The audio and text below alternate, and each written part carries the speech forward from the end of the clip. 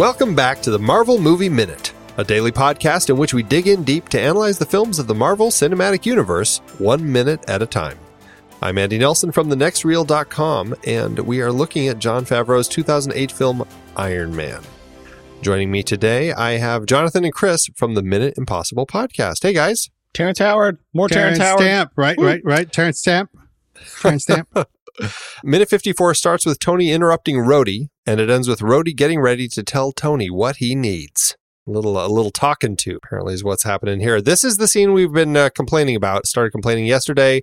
Now we have Tony popping up and interrupting. And, it's that typical Tony Stark joviality. We've got that jokiness that he's got with all of these students. And, it's a nice scene. It plays fine. It's the relationship between these two guys we get here.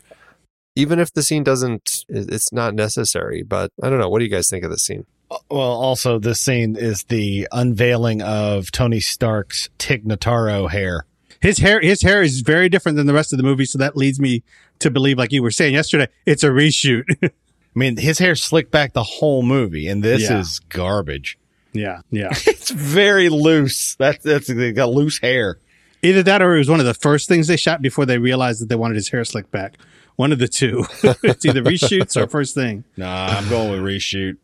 Yeah. It's entirely possible. I mean, I would think that because we're at Edwards Air Force Base, that they were trying to get all the stuff done at Edwards at the same time. But it is possible that they were trying to find a way to kind of tighten things up with this scene and just clean it up in some way. But it's still. Also, we don't know if this is Edwards Air Force Base being used. Could be a. Well, they filmed all of their military stuff at Edwards Air Force so Base. They wouldn't have moved the airplane somewhere else, right? No, I wouldn't think so. Yeah. All right. I haven't seen anything about them filming at any other Air Force bases. But them shooting this at night would probably be. I mean, obviously that's when they were doing the other stuff. The day stuff is day stuff. You can't fake it. But this just, if it's a reshoot, just hey, can we come in for half a day tomorrow night and start at midnight and we'll go till 4 a.m, 4 or 5. Yeah, one of those things. It's an odd. I don't know. I don't know. I just struggle with it because it's a scene where Tony comes in. He's got this. Like I said, he's got the banter with the students. That whole joke about Rhodey's past. Which I guess the whole thing with Spring Break 1987. Ugh. That lovely lady. What's his name? Little Gay Panic. Was it Ivan? Yeah, right. Though it's not needed. It's a joke that's like, okay, all right. It's 2008. We're still making jokes like that. But yeah, I don't know. Is it Terrence Howard's acting? I do feel like yes. Is it the acting or is it just the script? Is there blame to throw? It is Terrence Howard's acting. I'm gonna always be on the side of it's Terrence Howard's fault. Well, I know you are, but I feel like the script is crap too here. It doesn't help him. No, at all. And also, Tony Stark doesn't feel like Tony Stark. Like RDJ doesn't like he does that little story, but it's like a bad long form improv where they're like, what kind of scene are we doing? We're in an Air Force hangar. Okay. What is my character's motivation? You're trying to get a suit of armor made. Okay. And what is his? He doesn't want to listen. Okay. Here we go. We're going to do the scene. And they do the scene. It doesn't feel written. It feels very off the cuff. And it compared to how tight the last scene was and how well it worked between two people. Yeah. This may also be why Terrence Howard is no longer working on this movie. There's just no chemistry. It plays very roughly. And I feel like the script, everything about it just feels awkward. And I get it. They're going for this place where Tony is like, I'm creating something. I want you to be a part of it, but it's not for the military. So, but it's like, why is he, what's the motivation here? And obviously they're pulling from the history. I mean, there is a very long history that we have in the comics between Tony and Rhodey. Mm-hmm. And it's great the way that it plays out in the comics. It's a really interesting relationship, actually. And so I get it. They're trying to kind of keep that relationship going here, but it's a scene that just is like, it just goes nowhere. It's so frustrating. And we know they can write it because how come Happy's been in this movie a fraction of the time and we're all good with their relationship? Yeah, right. Like it's totally rings true. And now it's also the director. But what was going on set? And this goes back to why Terrence Howard may no longer be on the movie. He may have just not gelled. Well, that's possible. The story, according to Terrence Howard, is that when it came time to make Iron Man 2, when they offered him the part, his pay was drastically cut because, as he said, Robert Downey Jr. wanted to make a lot more money, and so they took all of the money for Robert Downey Jr. out of Terrence Howard's salary. And so his salary increased while Terrence Howard's dropped, and he didn't think that was fair, and so he backed out. That's his story. How would he know that? He had a contract for multiple films at a certain price, which is the same price he made for this movie, because he made more money on this movie than Robert Downey Jr. did. Right. But when time came for the second movie, they were like, yeah, no, Robert should be making more money, and he wanted to make the same money, and they were like, yeah, we can lose you. So, yeah. In the greatest way possible. Hey, It's me. Get over it. Exactly. Well, and if he had played it smart and just like, okay, I'm excited to be a part of the project, we would still have Terrence Howard in as Rhodey, but maybe that would be something that none of us were that thrilled about, because I know I really love Don Cheadle when he comes and takes over. I love Don Cheadle. Yeah, he's so, and that's where the camaraderie. You're like, now I've seen Don Cheadle in other shows, and he seems to have this camaraderie with everybody. So I think Don Cheadle brings the RDJ vibe himself.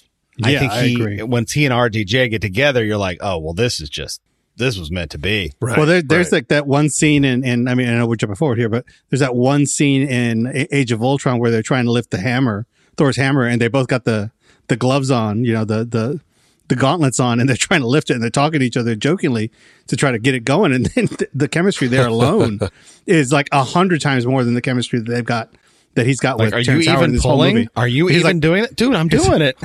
Exactly. I love that little bit. It's a throwaway thing, but it's so great because it shows who they really are as friends. And I don't think we ever got that moment in this movie here. No, I just think I just don't think it gels. And that's not Terrence Howard's fault on that level. If they don't gel, they don't gel. Right. Him coming off with now having excuses for it. Hey, guess what? He's very successful. He doesn't need me to like him. But this movie is better without him, because that's where we are right now. We're in Terrence Howard is in this movie. So yeah, and it's a scene that, I mean, it's I don't know what else we can say about this scene.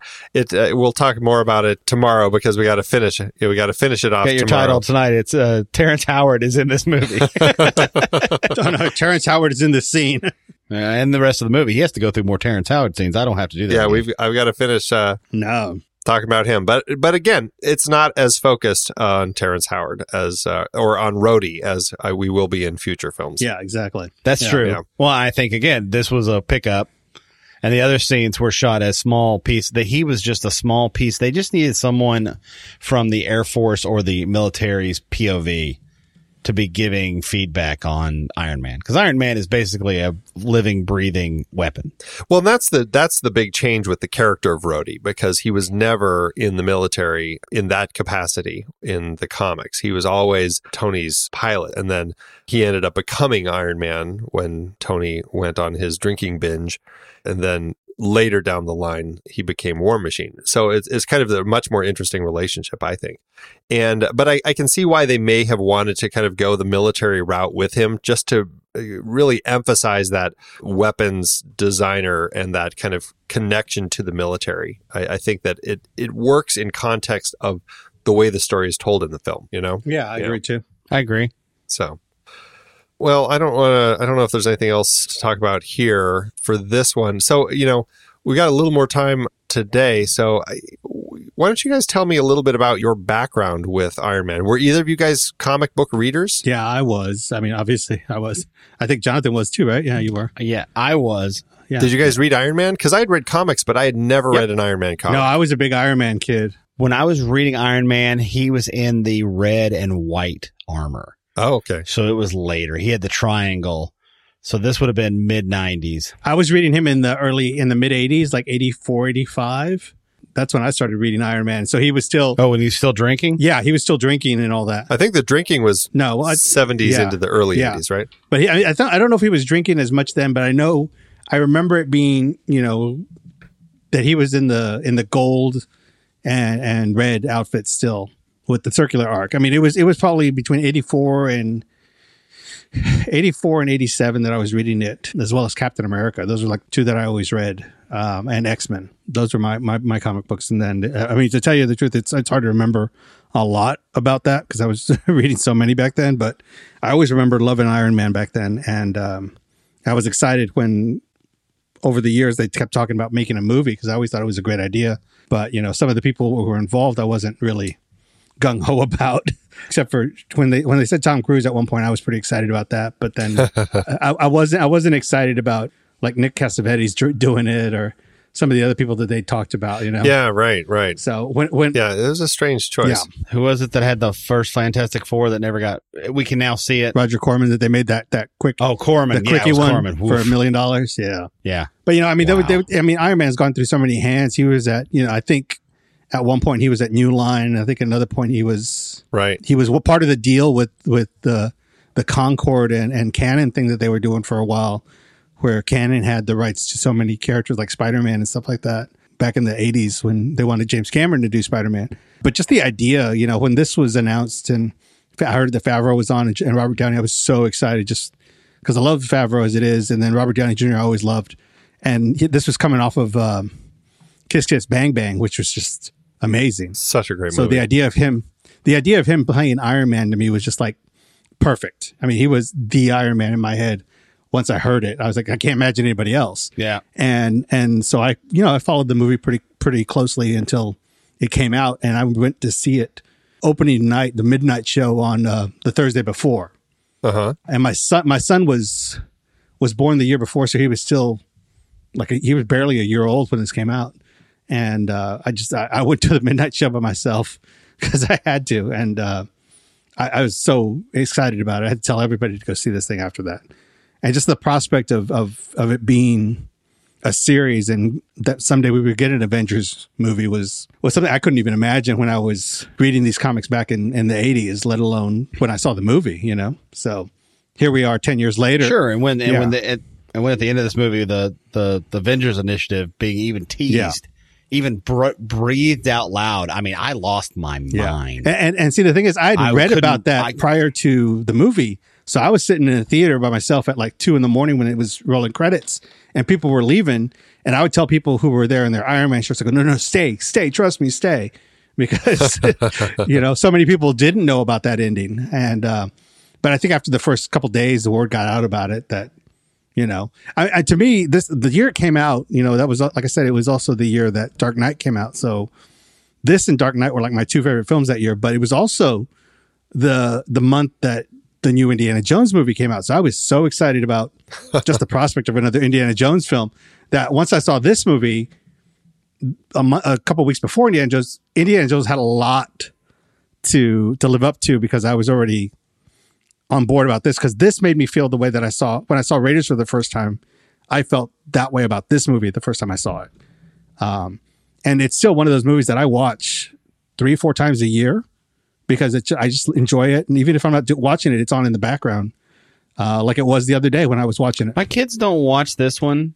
My kids don't binge on this movie, and my kids don't really read comic books. So, but they do love the Marvel universe. Yeah. Like my son and I are the first ones in line to go see. Yeah, my son loves the universe, but he doesn't read comics either. He loves the movies. It's the same thing. My kids burned out on the movies, and my wife gave up on them a while ago, and I've been making them all go back through them. And I think they're all enjoying them because we're finally back up to Black Panther, and everybody is now completely caught up through Black Panther. And I feel like we're at a great place right now because I'm very much looking forward to showing my wife Infinity War soon. So she can finally catch up.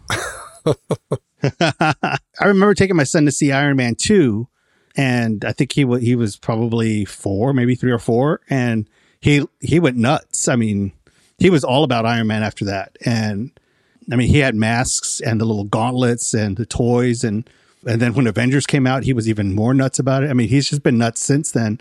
And now it's like a new Marvel movie. I mean, when the trailer came out for Endgame the other week, it was just like, he was nuts about it. He was more excited about it than even I was. So I think this generation is really all about it, And it's so funny because Iron Man was not one of the top iconic Marvel characters. No, I mean, not at Spider-Man all. and Hulk were always like the top two, hence the number of projects that the two of them had. But Iron Man was pretty far down the list to the point where they had to create some short films, animated films, to kind of help explain to people who this character was. Because a lot of people thought he was a robot. It's so funny looking back on pre-2008 opinions of who Iron Man was. Yeah. Mm-hmm. Well, like my son loves he used to love those animated films that Lionsgate was making when they had the rights to it for the animated films. And even like things like when they did the Young Avenger or the New Avengers and those ones, he liked all of those films. So he'd watched all of those growing up. So to him, he knows a lot more about the characters because of those animated films, surprisingly, than I can remember sometimes because of the knowledge that they throw out on those things. Yeah, there's a lot of stuff out there. Yeah. It's nice that Marvel had kind of figured things out far enough. And you know, they knew that they didn't want to throw in the little bit with Nick Fury at the end of like Fantastic Four, Rise of the Silver Surfer, which came out the year before this. It was smart for them to wait until, you know, they're kind of doing it all on their own. And here they are. Let's kind of try this out and see what we can do with it. And it's so smart of them to do this. I think also, you know, the fact that there were so many rights issues over the years. Yeah. And there was a whole thing about, you know, who owned what and having, you know, auctioned off characters and, you know, Sony had Spider-Man and a whole list of characters and Fox had the X-Men and Fantastic Four and Daredevil and all these other characters for a long time that Marvel was kind of left with like the scraps, as you were, and they had to make these characters really, you know, stars on their own. And I think they did a great job of that. I think Iron Man was probably the best character to pick for that because it was like people were seeing a new character that they'd never heard of, but that had a history to him. Like my dad didn't know who Iron Man was really when he first saw these movies. Now he's all MCU'd up, but at the time, I mean, he would have been like, now is Iron Man a robot or is he like, what does he do? Yeah. Like, what's his deal? And now he would never think to ask me those kind of questions. Like, he knows who Black Panther is, which is, I mean, he would never have known who Black Panther was. That's just not a comic book my dad would have known about. So it's so awesome now to have people out there like, oh yeah, Captain Marvel, Wakanda.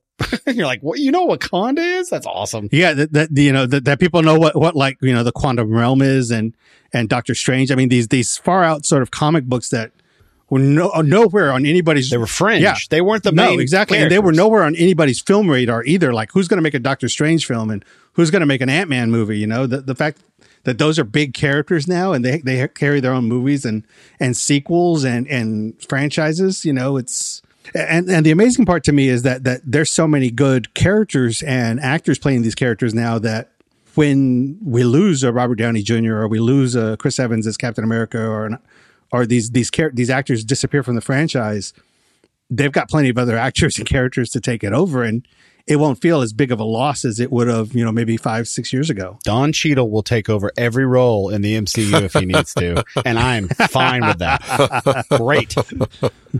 No one will care. But like, fine, so have him put in a mocap suit. We're fine. Exactly. But yeah, I think that this universe has expanded so well, and the fact that they even, you know, when they get to Hulk, you know, they moved the end credit scene up to the mid credit scene, basically. Yeah. Because they didn't want people to wait around until the end to see Robert Downey Jr. show up, you know? Yeah, it was a very smart way to play that. That's how much of an impact this movie made. Yeah. Within the 6 weeks between this opening and the Hulk opening. Yeah, right. Fun fact, Don Cheadle was going to play the Hulk of the new movie before they cast, what's his face? Mark Ruffalo. Mark Ruffalo. Yeah. That's not true. It's not true. I thought he was up for Captain Marvel. Don Cheadle could single-handedly play every role in the MCU. Yeah, he could. He's that good. He'd be an American Black Panther. I'm good with it. I'd love it. An American Black Panther in Wakanda. Mm-hmm. Well, do you guys want to remind everyone where they can find you guys? Hey, guys, here's a reminder. We're the Minute Impossible guys. We do a podcast called... Where are we at again, Jonathan? Oh, Chris, I can't remember. We're at minuteimpossible.com. We have 110 episodes of the 1996 movie by Brian De Palma, Mission Impossible. Right now, we are currently recording Mission Impossible 2, the John Woo craze fest with guns and motorcycles and masks and doves. So it's a much different movie, and I hope we can't wait. It should be the next. By the time this comes out, we will probably still have not come out yet, but we will definitely have a trailer out. So go follow us on any podcatcher you've got. Mission Impossible. Excuse me, I just said Mission Impossible. It's Minute Impossible. That's the name of our podcast. Minute Impossible. It's a pun. Haha. Hilarious. Wordplay. So come listen to us. And if you don't listen to our podcast yet and want to get to know us a little better other than us talking on here, go to Facebook and find us on the Impossible Minute Force or at minuteimpossible.com. We also have, Minute Impossible on Facebook will also take you to those pages. So come join us. Awesome, guys. Well, everybody, that is it for today's show. Thanks so much for tuning in. Remember, make sure you subscribe to the show for free at marvelmovieminute.com. Join us over in our Discord chat room and follow us on Facebook, Twitter, and Instagram at The Next Reel. And if you like what we do and you want to support us and get some cool stuff, become a patron over at patreon.com/thenextreel. Until next time, true believers.